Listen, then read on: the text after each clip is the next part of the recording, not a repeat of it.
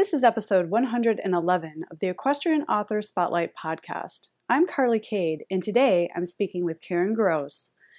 Karen is an educator, author, and artist, a former professor, college president, and senior policy advisor to the U.S. Department of Education. She currently teaches at Rutgers School of Social Work. She specializes in trauma and its impact on individuals and organizations, with an emphasis on student success and leadership in a time of crisis.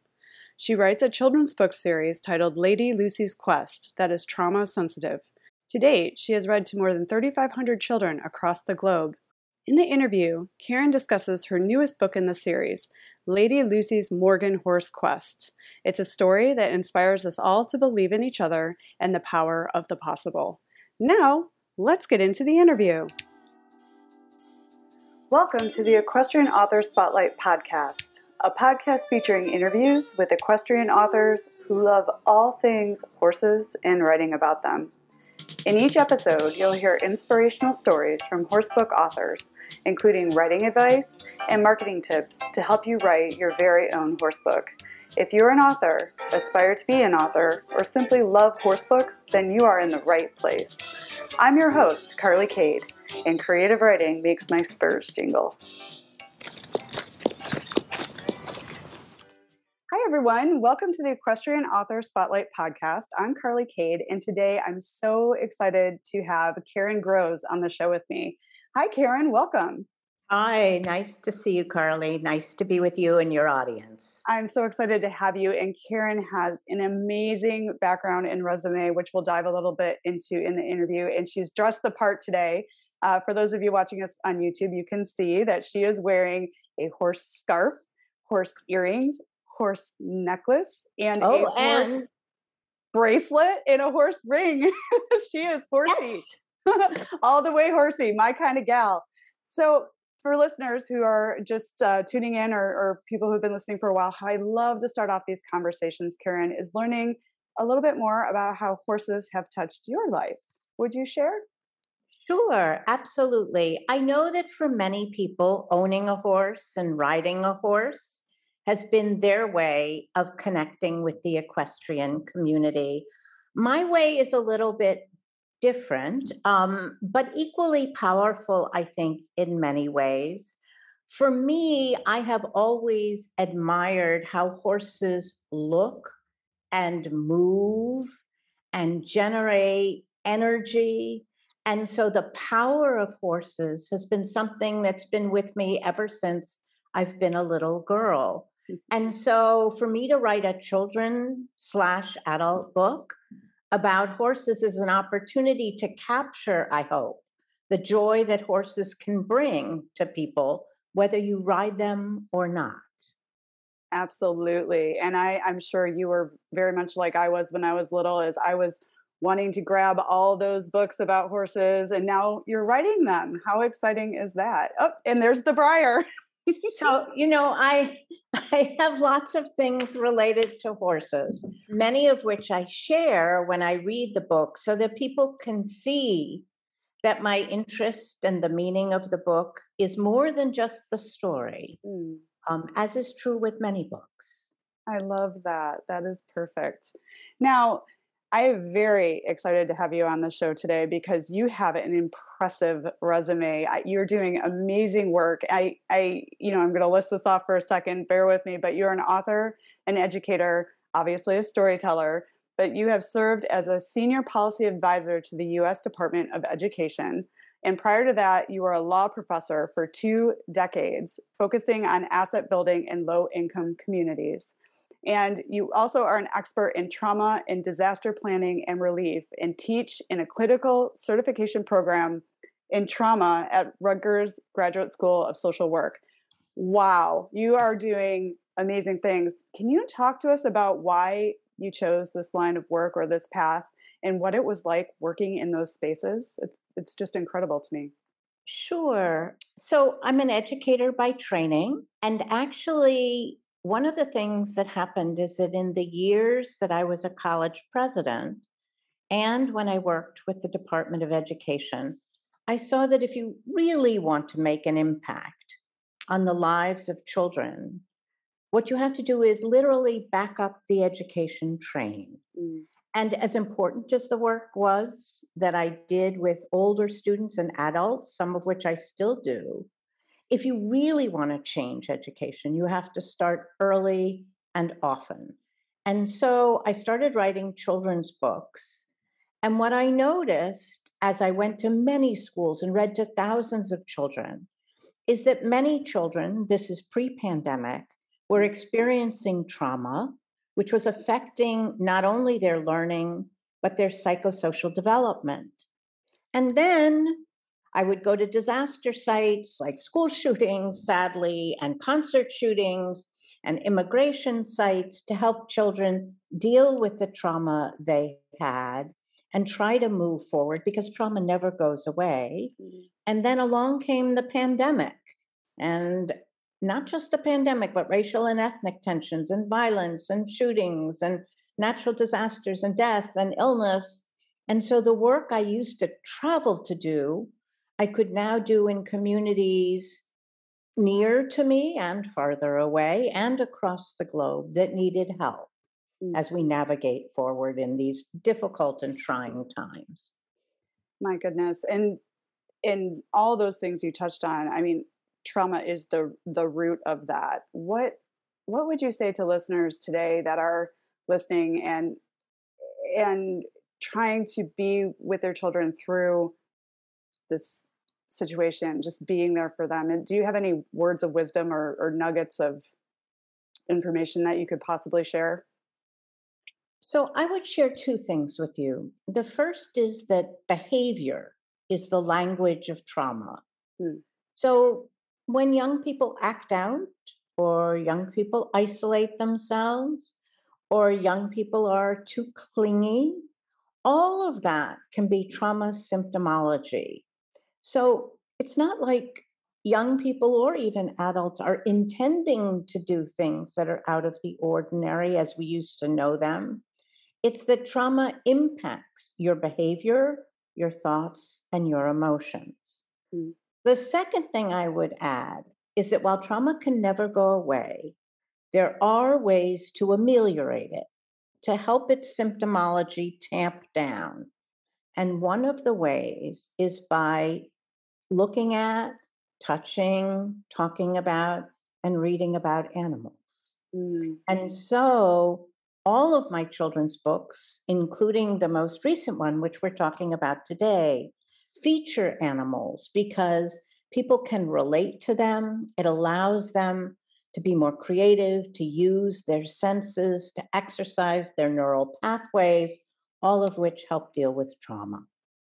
I love that. And animals are so special. And as people who love horses, obviously, and dogs and cats and the whole gamut, there's this calming effect and this communicative experience that you have when you're with an animal where language, speaking out loud, is removed from the equation, and it's more about energy and nonverbal communication with those animals. Would you say that's a big part of why they calm down, besides the fact that they're really soft, right? Well, I also think there's emotional connection. Hmm. And I think it's often easier for people who are experiencing trauma to connect with an animal, whether up close or further away. I mean, there is a reason that there have been so many pandemic puppies. I just read a book called West with Giraffes, which is about relating to giraffes. And it's an amazing story about giraffes moving across the United States in the late 1930s, two giraffes. Mm. And I also think any animal, whether it's a stuffed animal or a real animal, provides a connection. And the reason that matters is that trauma literally shuts down connection. Our brains are wired for connection, literally wired, has neural pathways that are designed to connect us with others. And then along comes trauma, including through the pandemic and masks and social distancing. And animals help us open new neural pathways and reconnect. How important is that? Oh, so important. And I love that you mentioned that your children's book series includes animals based on this whole conversation we just talked about. Tell us about the Lady Lucy children's book series and you just talked a little bit about what inspired you to write the books, but talk to us a little bit about where this idea came from. So the very first story, Lady Lucy's Quest, is about a young girl who wants to be a knight in the Middle Ages, and she's told, no, no, no, girls can't be knights. And she goes ahead and proceeds to take the tests of knighthood and succeeds. And that book is really about the power of the possible and overcoming obstacles and overcoming people who don't agree with you and don't support you, which is true, by the way, for many, many children.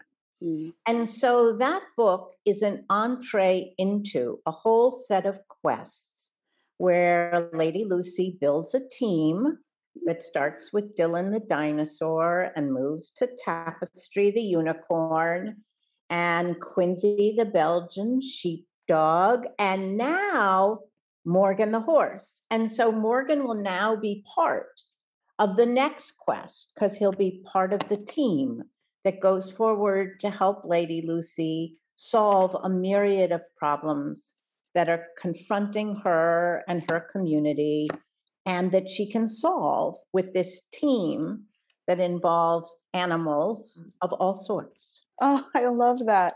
And how many books so far are in the Lady Lucy series? Well, it depends if you count in English and in other languages. So, and it depends if you count activity books, and it depends if you count the prequel. But on balance, it's easiest to say there are 7 Lady Lucy books in the series so far, with more to come. And I should add that the original name, Lady Lucy, is based on a real woman, Lady Lucy Duff Gordon, who was a very well-known fashion designer in both the United States and in Great Britain, who was never truly recognized for the talent she had. And in many ways, people don't even know about her or remember her or talk about her. And by the way, she was also on the Titanic and survived. And so, in a sense, this book is a tribute to her so that people can remember an amazing woman that time and history forgot. Oh, that is so wonderful. And isn't that a beautiful thing about being an author is we can retell stories that have been forgotten and pay tribute to people who have inspired us and then have their stories inspire others. So this is a historical fiction-ish character that wound up building a team in your books. Well, it's interesting that you raise that because I tell people when you think about writing children's books that you have the actual story, the bottom line story, but then there's lots of other things going on in a story that's constructed like a layer cake. Mm-hmm.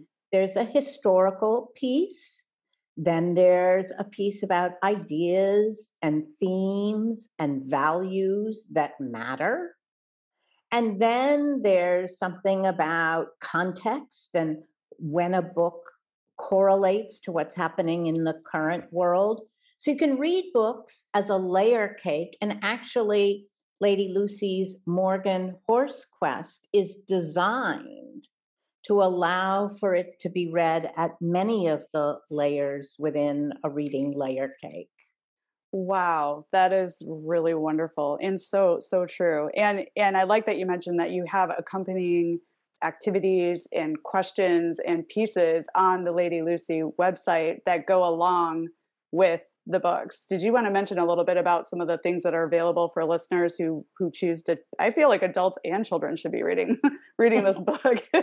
Well, let me share them as they relate to the Morgan Horse book, since that may interest your particular audience more. Mm-hmm. So there's a wonderful story in the book about Lady Lucy trying to help her community overcome a horrible winter where everybody stayed inside and everything was frozen and schools didn't happen. And if you just happen to think about the pandemic, yes, there are similarities, although it doesn't have all the features of the pandemic. So you can read the actual story, but The Morgan horse is actually the state animal of Vermont. And all of our states have animals, state animals. And we often don't even know what's the state animal in the state in which we live. And so just helping kids and adults focus on, so what's the state animal where I am? Not every state has a Morgan horse, but the Morgan horse is the state animal of Vermont. And then if you go deeper, there's a reason for that. There was a young man named Justin Morgan who got some horses as a payoff for a debt that he was owed. And there then is a children's book and a movie called Justin Morgan Has a Horse. And there's a Morgan horse farm at the University of Vermont. And there are various ways that Morgan horses have been recognized in that state. So there's lots to learn, not only about horses in general, but the Morgan horse in Vermont, its history, its development. And so the book is designed to allow you to do that kind of work. But it also allows you to draw horses or to paint horses. And for many people, you can then use art as a way of thinking about horses. And actually, for me, one of the most interesting things to do with young people is not only to draw realistic horses or the head of a horse, but also to learn to do more abstract horses. So you can do cubist type horses where you use shapes. You can do pointillism, which is like dots to make horses. So while one can do amazing horses that look like this, one can also do horses that are more abstract, which allows your creative thinking to work and function. And then the book tells the story about problem solving, which is something we're all trying to do. Mm-hmm. And so if you think about how they solve their problem in this book, it allows you to think about problem solving more generally. And actually, more recently, people have said that this book should be used in leadership courses because the way it describes how Lady Lucy leads her team of Dylan and Tapestry and Quincy and now Morgan, it's something that can be replicated in the workplace. And that was part of the question I was going to ask you. How is this book being used? Because you are an educator. So you just mentioned leadership courses. Talk a little bit about how you're taking this book and the rest of the series into the world. How are you reaching your readers? How is it being used? So it's being used in a variety of ways. So it's surely being used in classrooms. And I often now on Zoom will read to students. Mm-hmm. And so they hear the story and they see the story up on the screen. And then we can do a drawing exercise, or we could do a horse dance, or we could look at horse songs that people have written about horses, which are, by the way, plentiful. So that's one area and one way in which the book is getting used. I have also used the book because I teach on how to write children's books and illustrate them. So I have used the book for that as an example. And I have also taught about how to read to children in an animated way so that they engage. And I've used Lady Lucy's Morgan Horse Quest for that. And most recently, well, actually not most, second to most recently, there were some Morgan horses in Vermont, 7 of them, who were very badly injured. I reached out to the Dorset Equine Rescue and I said, I've written a book about Morgan horses, and maybe it would be something that could help you as you're trying to rescue these 7 Morgan horses. So they said, oh, that would be great. I sent them 20 books. And they have given about half of them to their donors, their big donors who have given money to save the Morgan horses.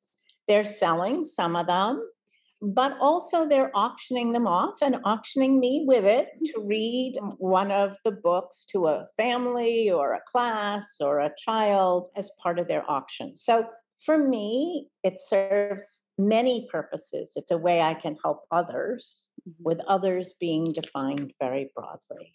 Oh, I love that. And you're doing so much good with this book series and this book in particular, helping the Morgan horses and being auctioned off. And I would love to have you read a story to me. You have a lovely voice.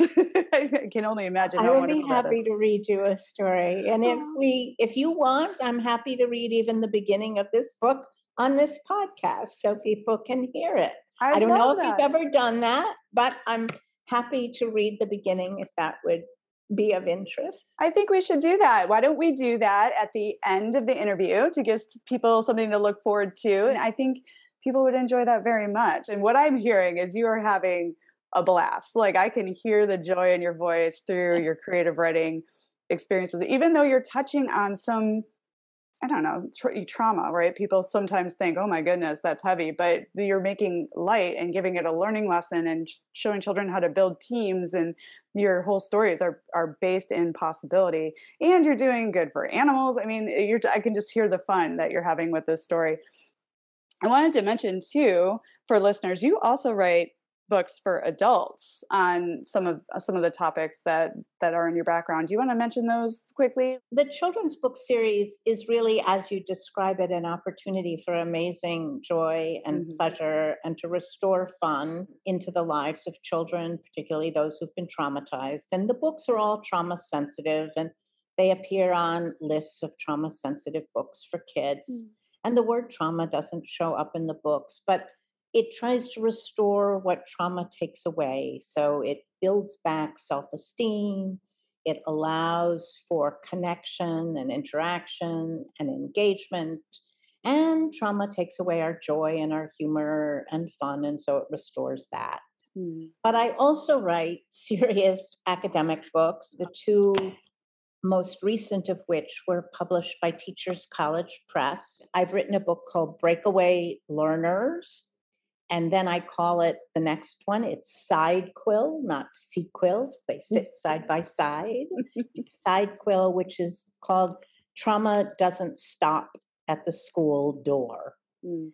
And that's a book that has been very popular during the pandemic because it addresses quite directly the trauma that we carry in an invisible backpack Mm. that we often don't know we're carrying, and it grows and grows. And so, how to think about trauma and how to ameliorate it, and then how to recognize its importance, and some strategies to do all that in real life is what the adult books are about. So, I have an architecture for thinking about it. You have to name it so you can tame it, and then you can frame it, as in put it in a frame to recognize its importance, but also frame it as in like a frame of a house to create an architecture for thinking about it.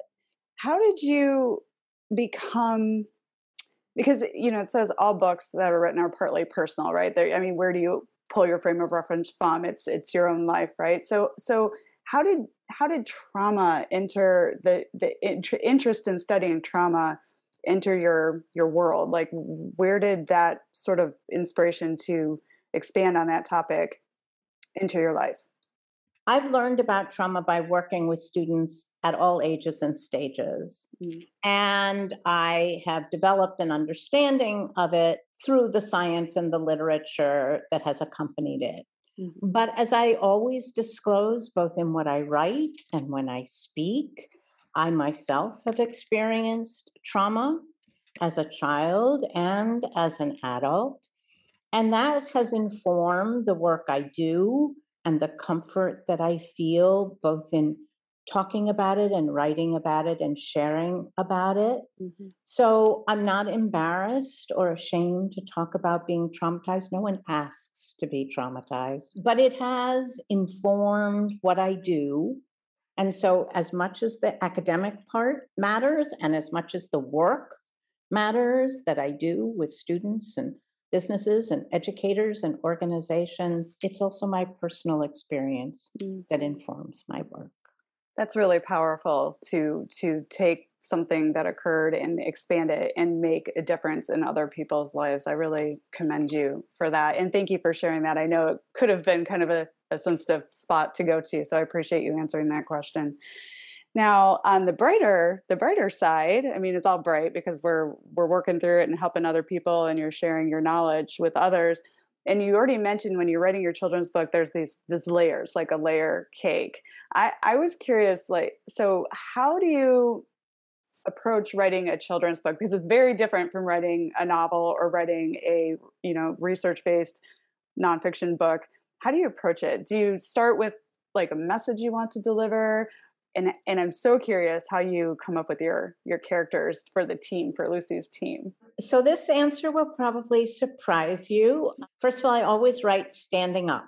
And I write in a space that I can't quite explain, except that the stories just come out. Mm. And while many people may have outlines or ideas that guide them through the writing process, I actually am inspired to write when I'm in this creative space and a story just literally comes out. Now, I obviously do research. I learned a lot about state animals and Morgan horses, and I know about knights, and I know about the tests of knighthood. I do that, but the stories just come. They do share certain features. Mm-hmm. Lady Lucy and her team always go to a library to do research and to find out more. And Dylan can never fit in because he's too big, because he's a dragon. So he always like sticks his head through the window. And now Morgan is doing the same because Morgan can't fit through the door either. And so there's always that. Usually there are 3 tries at the quest, the first 2 of which aren't successful, and the third of which is. It's actually a sort of standard literary trope to do that. So there are some parameters to my thinking, but basically it just literally comes to me as I stand and write. I love that feeling. I'm so glad that you have that. I mean, so sometimes it's just like poof, and then you're like, "Whoa, I got to get this down." I think that's like the ultimate flow state. Have you? I'm sure you have read about Yes, flow. athletes call it being in the zone. Mm-hmm. And athletes often actually can't remember the whole athletic event that happened when they're in the zone. Mm-hmm. And I have to say that some of what I've written, I later read, and I'm reading it as if someone else wrote it because I write it in some different space.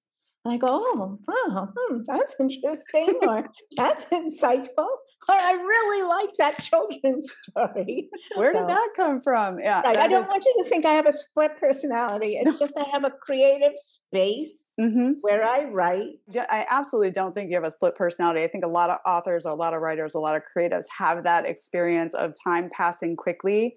I know I do. And then going back and reading what you wrote and going, whoa, where'd that come from? That's actually pretty good. Like, so I feel like you are actually in the zone, you're in the flow when you have those experiences. And I feel like I personally think that's the best feeling in the world. It means you're right where you're supposed to be. Now let's talk a little bit about the illustrations in your book. I think talk to us about how you found your illustrators and that process of the book. The first Lady Lucy book, the second, and the prequel were actually illustrated by originally 2 Korean students who were high school students who did it as their senior project. And then they did it in their first few years of college, and it actually provided them with some money to help them find their way through college. So the original Lady Lucy book and the original Lady Lucy in it and the original drawings of Dylan the Dragon and Tapestry were done by these students. Mm-hmm. When they moved on, I found an illustrator who's a teacher of art in the United Kingdom.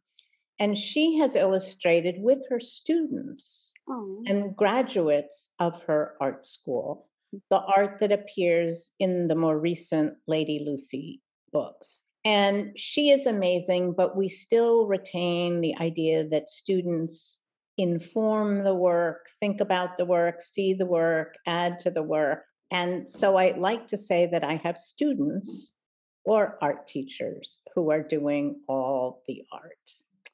Wow. I mean, talk about giving. I mean, this project is just giving, giving, giving. I love that you've tapped into the creativity of art students and art teachers. So, how does that work? I think I saw that on your website when I was galloping around doing research for the questions, and I just thought that was so neat that you were working with students to illustrate your books. How does that work? What does someone need to know when they're writing a children's book about working with illustrators, especially in your case because it's a whole bunch of different people? So you have to be literally on the same page Mm, in terms of how you see the story and see the characters and see the value. And interestingly, almost everyone who has read the stories when they have had no illustrations have found the parts that I would have illustrated if I had picked the parts myself. mm, And so I actually let the illustrators sort of find the spots in the story where they want to draw. For me, if you give illustrators some opportunity and freedom to take the story and make it their own, the illustrations are vastly more powerful than if I said, draw a horse here and draw a village there and draw this there. mhm. Um, it's way easier if they exercise their creativity. And then I might say, well, wait a minute. I think this doesn't quite get at it. Can you think about this? So it's collaborative. You give them the freedom to use their creativity in the parts of the book that they really want to draw, because I think wanting to draw something probably provides a better picture. But then you review it and you collaborate and you talk, and then it becomes this beautiful collection of Yes, illustrations. it's absolutely collaborative.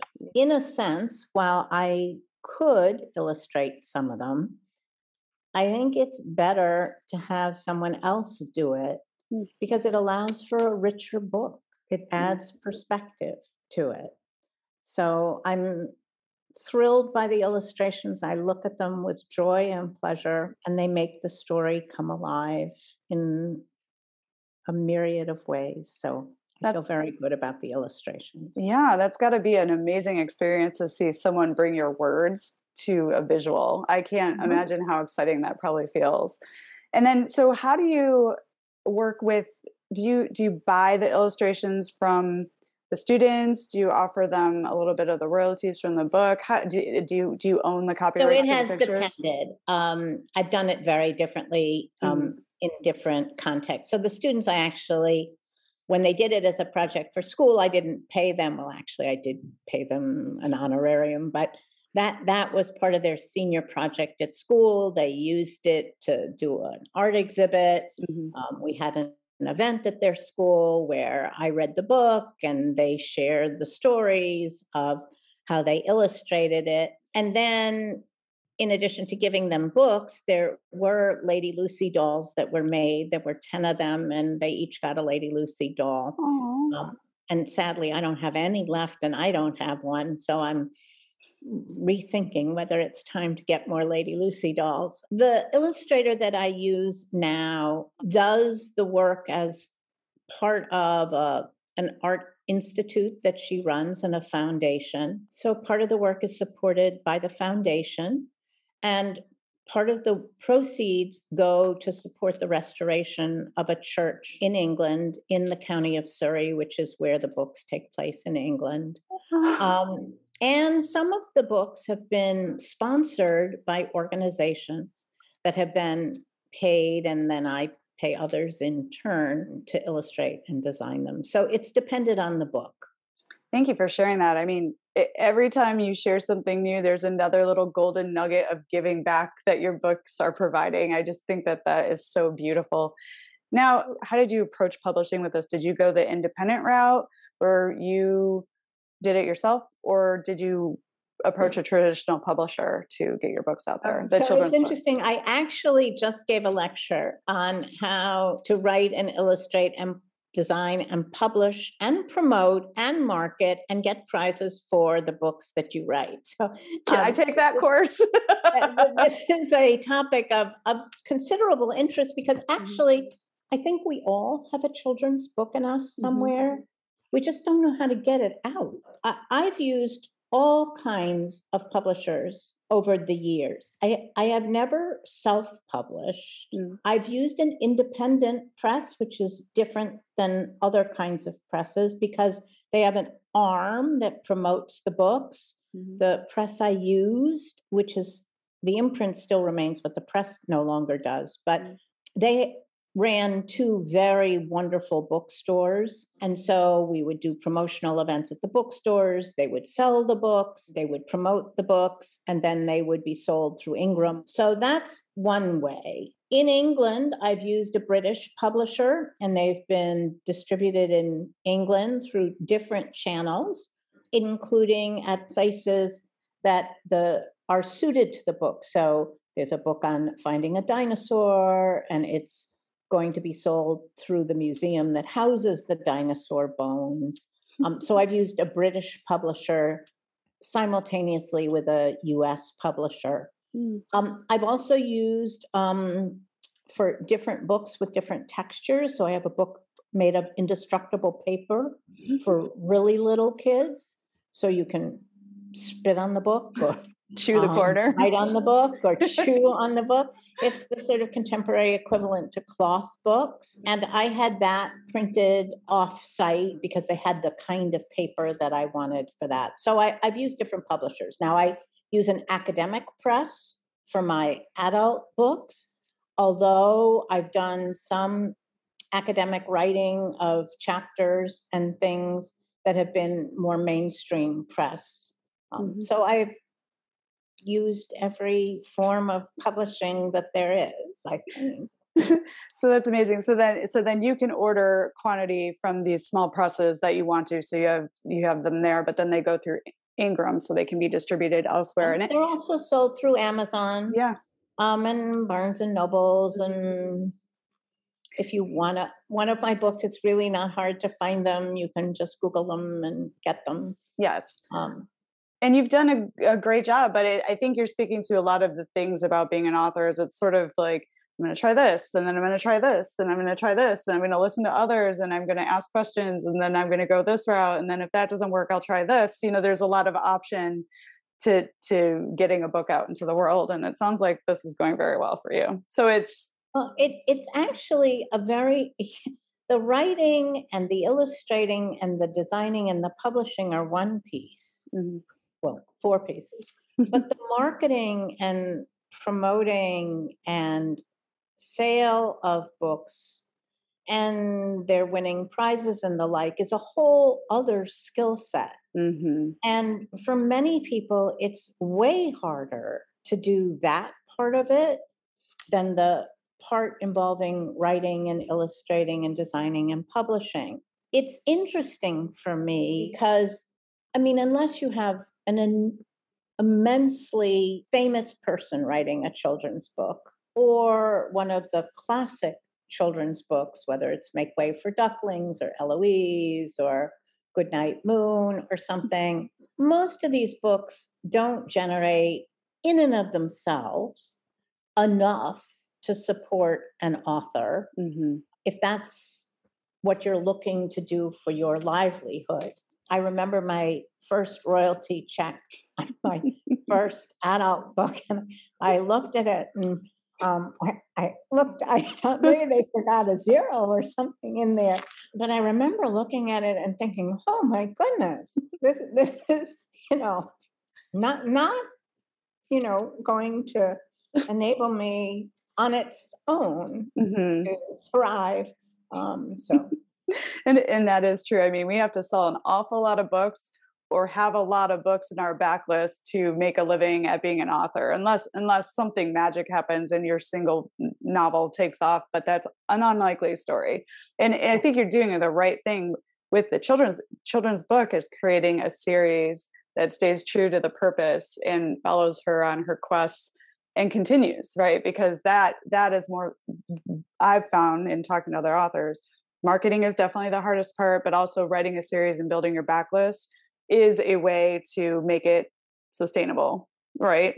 Does that make Well, sense? it also, I mean, to be fair, I'm not, I mean, I've earned every gray hair. And so for me, it's also a chance to give back. Hmm. So my books can serve, I hope, to enrich the lives of many, many children who need books, who want books, who don't have books. Hmm. And so, to the extent I can also do that, that matters to me a lot.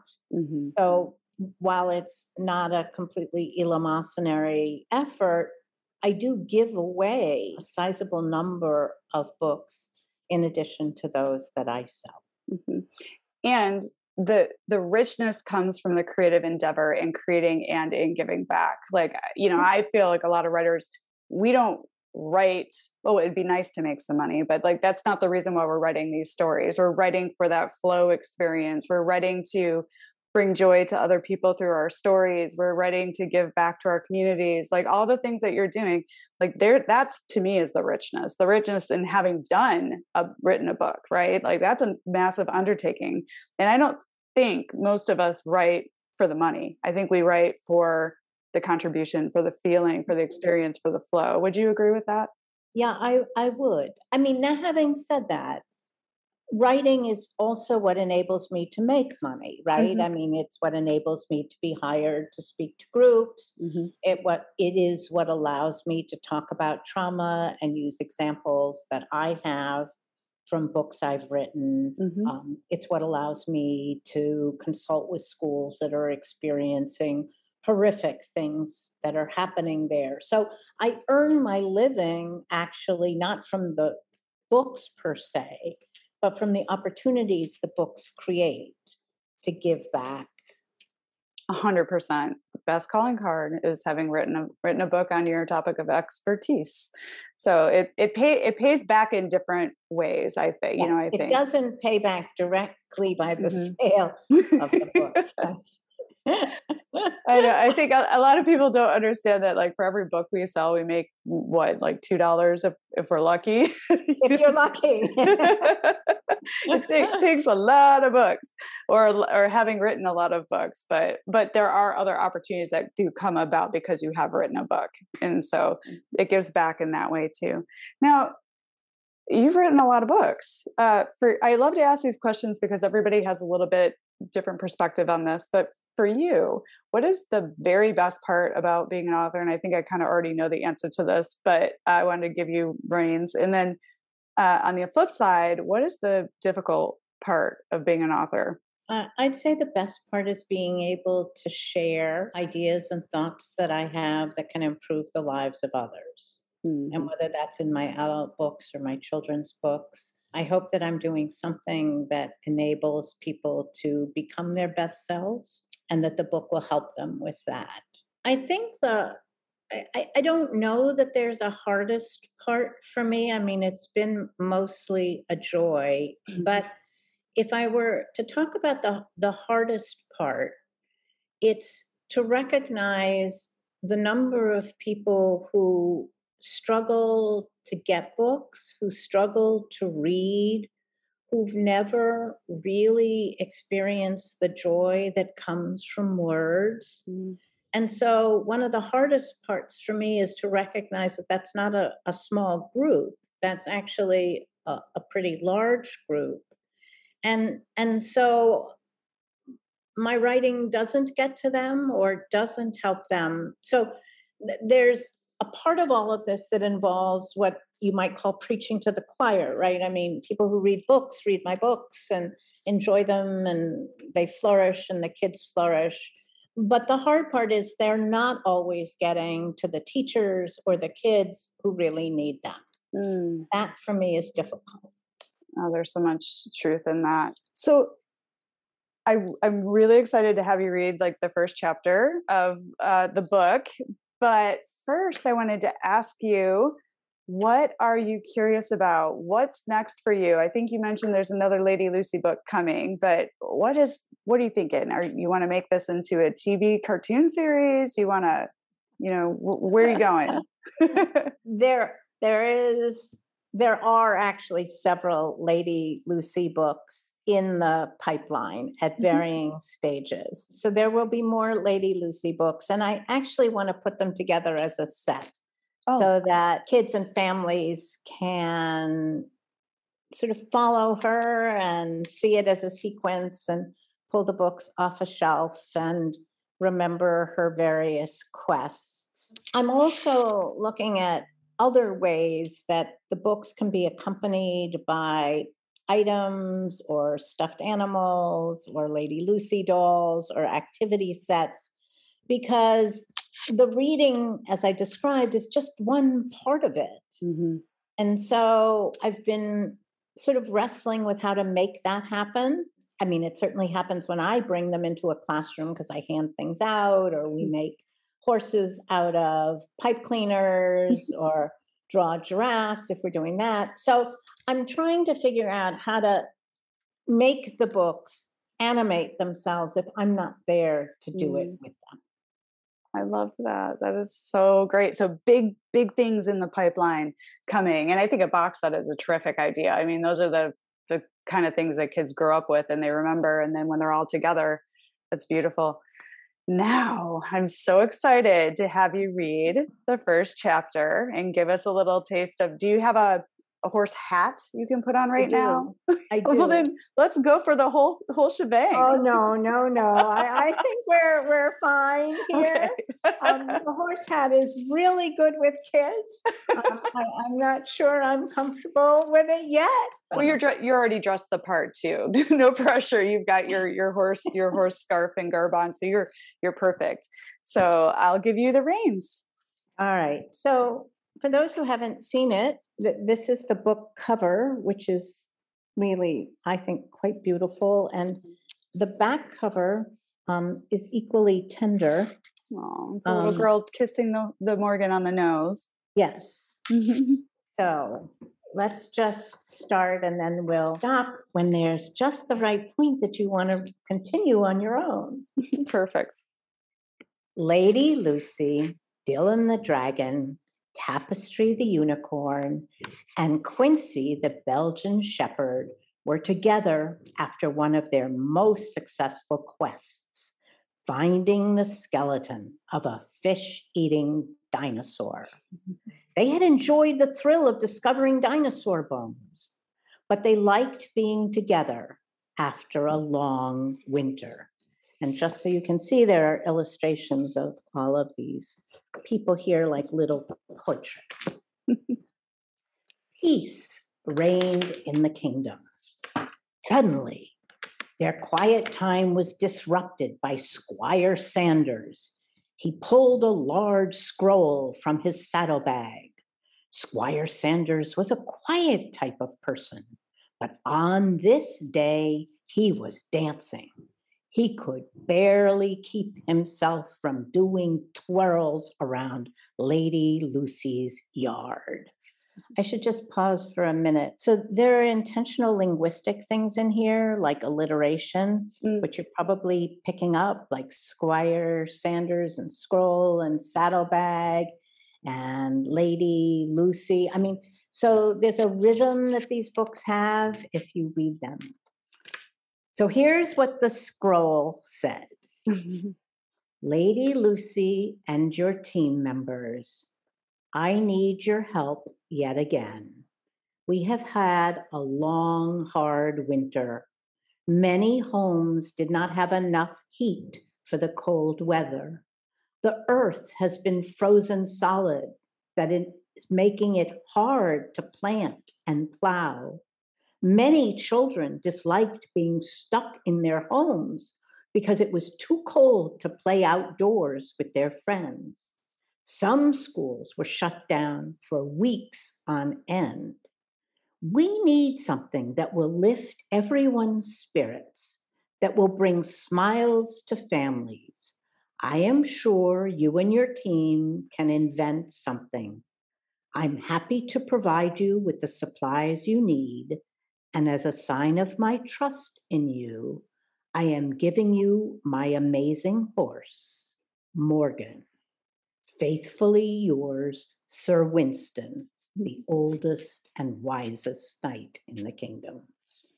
After reading these words from Sir Winston, Squire Sanders kicked his heels together, leaving Lady Lucy and her friends to ponder what they had just read. Dylan the dragon was worried. Did I hear that right? Dylan said. A horse is arriving here tomorrow. Where will he live? What will he do all day? Is he bigger than me? I bet he'll eat my food. Tapestry, the unicorn, was worried too. A horse is arriving here tomorrow, she repeated. Then she added, he will dislike my bright colors and my single horn, and he will tease me. Quincy, the Belgian shepherd, suddenly ran around the lawn in repeated circles and then dug a huge hole, and he thought the horse would take his bones. Lady Lucy looked at her team. She wasn't worried about the horse. She was worried about creating an event that would make the whole town happy. Let's not judge so quickly, she said calmly. Let's welcome Morgan and not worry about where he will eat and sleep and what he will do all day. Oh, I love it. Thank you so much for that treat. That was so wonderful. And these are wonderful stories, and I'm so excited, and I'm so glad you shared a little tidbit there. I will be sure to link to where people can find you and your books in the show notes. But can you let listeners know where they can find out more about you and your lovely books? Sure. I have a website, which is www.karengroweseducation.com. And you can also get the books from Amazon. You can get the books from any bookstore. And if they don't have it in stock, they can get it. And the Lady Lucy series, I hope, will bring your listeners joy and pleasure. Oh, thank you so much for your time today, Karen. I really, really appreciate you being on the show and sharing about your lovely books and sharing about your background. And thank you for the amazing work you're doing in the world and in our community. Well, it's been wonderful being with you, Carly. So I hope we can maybe do it again. Thank you so much for having me. To your listeners, I hope these books bring you joy. Thanks for joining us this week on the Equestrian Author Spotlight podcast. I hope you enjoy these Q&A sessions with wonderful equine authors who love all things horses and riding, just like me. Visit my website, carlycadecreative.com, where you can read the show notes, and make sure you never miss a show by clicking the subscribe button now. This podcast is made possible by listeners like you. Thank you so much for your support. Want a free guide to secrets of horsebook authors? Gallop over to carlycadecreative.com/wisdom to have author advice delivered instantly to your inbox. If you are an author who writes about horses and would like to be spotlighted, please let me know. Visit my contact page at carlycadecreative.com to fill out a request. I'd be happy to have you on the show too. Thank you for tuning in to the Equestrian Author Spotlight podcast. See you next time. I'm your host, Carly Cade. Creative writing makes my spurs jingle.